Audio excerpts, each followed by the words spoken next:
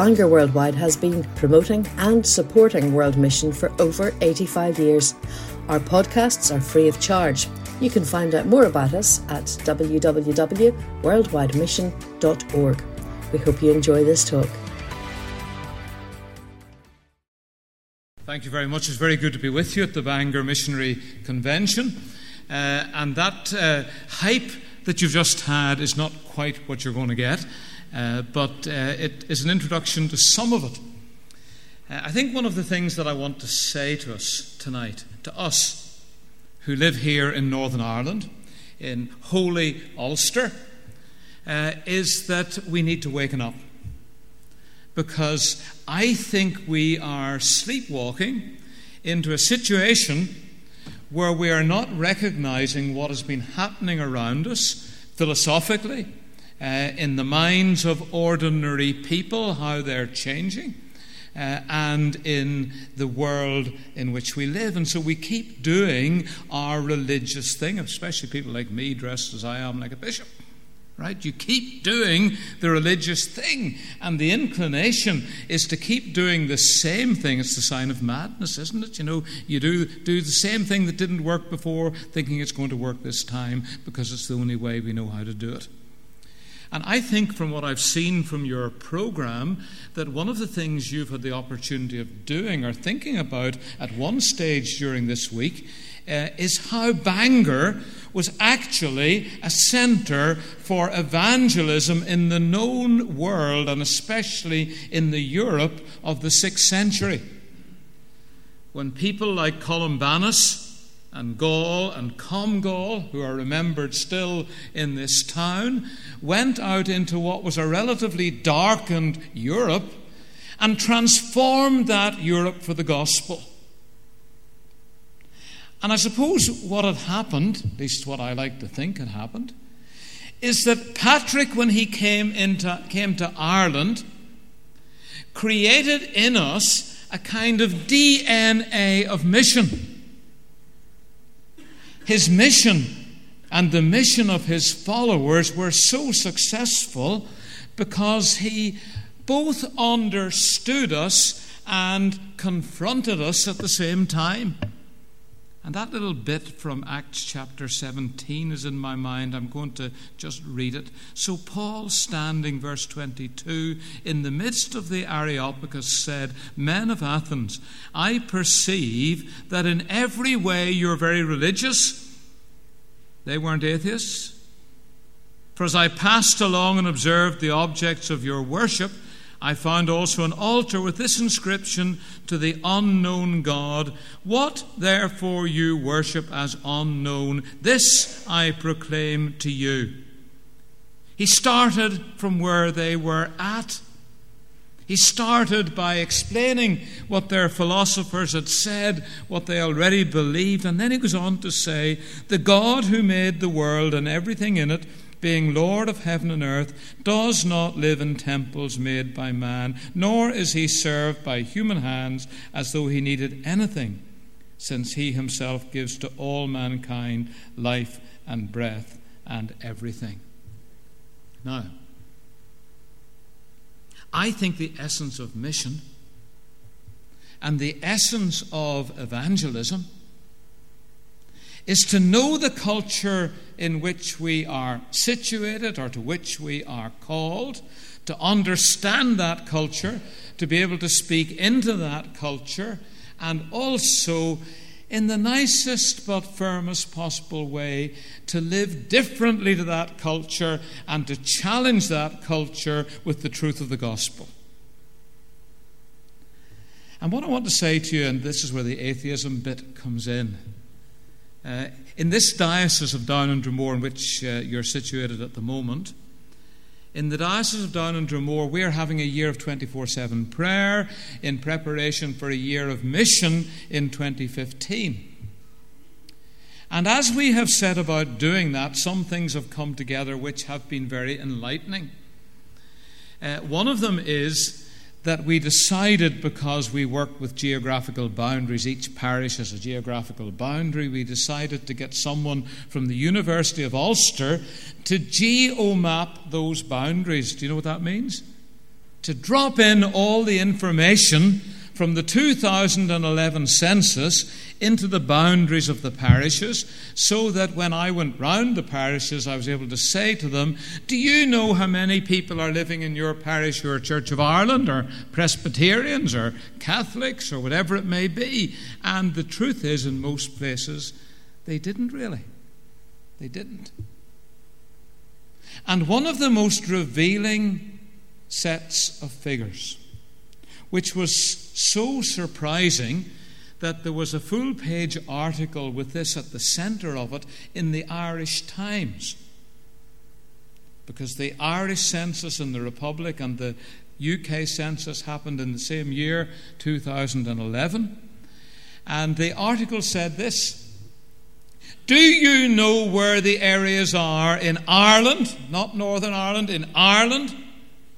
Do you know where the areas are that have the largest percentage of people who self-describe as no religion on a census? Now, interestingly enough, I had been observing our chap doing the geomapping, and I went up to the room and he said, if I press that button, I can show you the areas that have the largest percentage. For example, he just said of no religion. I said, you don't have to show me, I'm going to tell you. North Down. And it was dark red. This area has 21% of people who describe themselves in a census as no religion. The second highest area is Carrickfergus. The third is Newtownards. Two of them are in the area that I'm bishop, and the third I was curate in. But it's nothing to do with me. And what I want to say to you is this. Waking up, look at Western Europe. We are not somehow or other in some kind of hermetically sealed bubble in Northern Ireland. We have thought ourselves to be like that. We have thought that we could somehow protect ourselves from the philosophical changes of the Western world round about us, and that we could somehow keep ourselves safely and securely in churches where we're talking to people who agree with us and say the same kinds of things. And while we have been doing it, the world is going to hell in a handcart. Isn't that right? It's true. Now, a lot of those people who describe themselves as no religion are not necessarily atheists. I couldn't tell you what percentage are atheists, though many of them may well be. A lot of them in the last census would have described themselves as Church of Ireland or Presbyterian, because they wouldn't have allowed themselves the freedom to say no religion. But the soft centre that we thought was somehow the preserve of nominalism in our churches has moved to a place where we say, actually, really, honestly, to be truthful with you, we're really nothing. We don't believe anything, or none of it makes sense to us. And I just wonder, is it true that especially here in Northern Ireland, we have been so good at sending missionaries to all different parts of the world? Goodness me, we're connected in our diocese with South Sudan. And I was in Meridian, South Sudan a couple of years ago, and we were opening a school that we'd been involved in funding called Haddo Primary School. And I didn't know, even though I'd been there twice before, that man Haddo had gone from Omagh to South Sudan, down the Nile, had lived there for 2 years, contracted, I think, malaria or something like that, and died, but had been the first person to bring the gospel to that place. And you can see it all over the place. You can't go anywhere without meeting somebody from Ireland. I went into St. Paul's Cathedral 3 or 4 Sundays ago. I was in London, sat down. 2 ladies came and sat beside me. There were about 200 or 300 people in the congregation for evensong. At the end of the service, the younger of the 2 women turned around and said, "You're Harold Miller, aren't you?" I thought, goodness me, you can't go anywhere. We have done it really well. We have an instinct like those Bangor saints. We have an instinct to go into the world with the gospel. People will do that. But I don't know that we really have analysed our own culture. I don't know that we really believe what the truth of the situation is. Let me give you one example. We have lost the working classes in all our churches, and we haven't even taken the time to sit down and notice that it's happening. Same happens with children and young people, doesn't it, in many churches? You know, they gradually get smaller, and we don't look at it, we don't believe it. Then they get smaller and smaller and smaller. I was preaching in a Methodist church in England recently, and I noticed that there were no children. There were only 20 adults. It was Methodists and Anglicans together, actually. And I said to the woman minister, who was in her 80s, I said, "What's it like on the rest of the circuit?" She said, "Just the same as here." I said, "Where are the children?" She said, "What are children? We never see children." Now, we need to actually look at the facts in front of us. So that, for example, my mother grew up in Sandy Row. And in those days, everybody went to church. Everybody knew what denomination they were. Because in Ireland, in Northern Ireland, unlike England, we didn't lose the working classes until the 1960s, 70s and 80s. Through the time of the Troubles. And we have areas right beside where we have thriving middle-class churches. And you know what? We don't even prioritize them. We don't know how to do church in them. So I have started in my own diocese a church planting fund, and we have planted 3 new churches already this year. One in Monterey, one in the Brannel, and one in the Glen in Newton Ards. Now, you wouldn't know they were churches. You know, there aren't pews. And there aren't organs, and there aren't robes, and there aren't prayer books, and there aren't things like that. There are settees, and there's coffee, and there's, you know, and you start where people are at. And they'll come first to youth groups and things like that rather than church. But if we don't actually observe what is going on around us and place it before the Lord, and say, "Now, Lord, how do we speak, or how do we train people to speak into a culture like this in ways that are relevant to our generation and relevant to each person's need and understanding and situation?" We will lose the plot. I was very moved by singing "Great is Thy Faithfulness." We had it as Liz came in when we were married 40 years ago, so maybe that was what it was. But there was a line that struck me as Jonathan was playing: "There is no shadow of turning with Thee."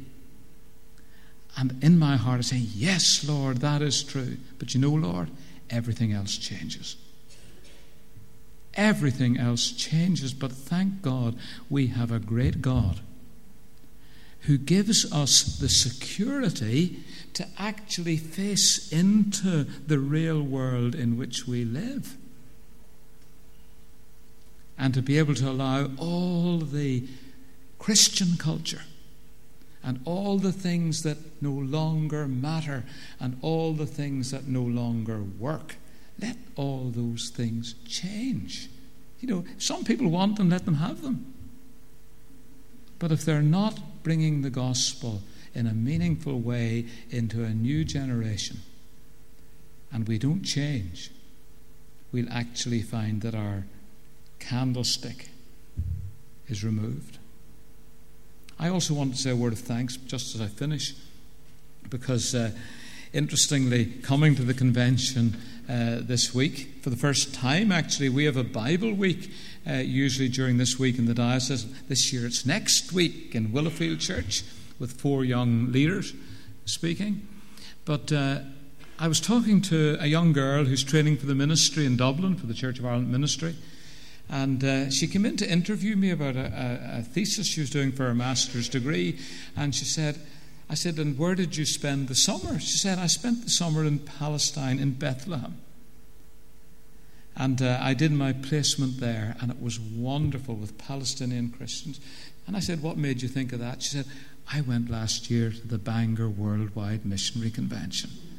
And there was somebody talking about that and how we need to really be understanding and relating to the Christians in Palestine.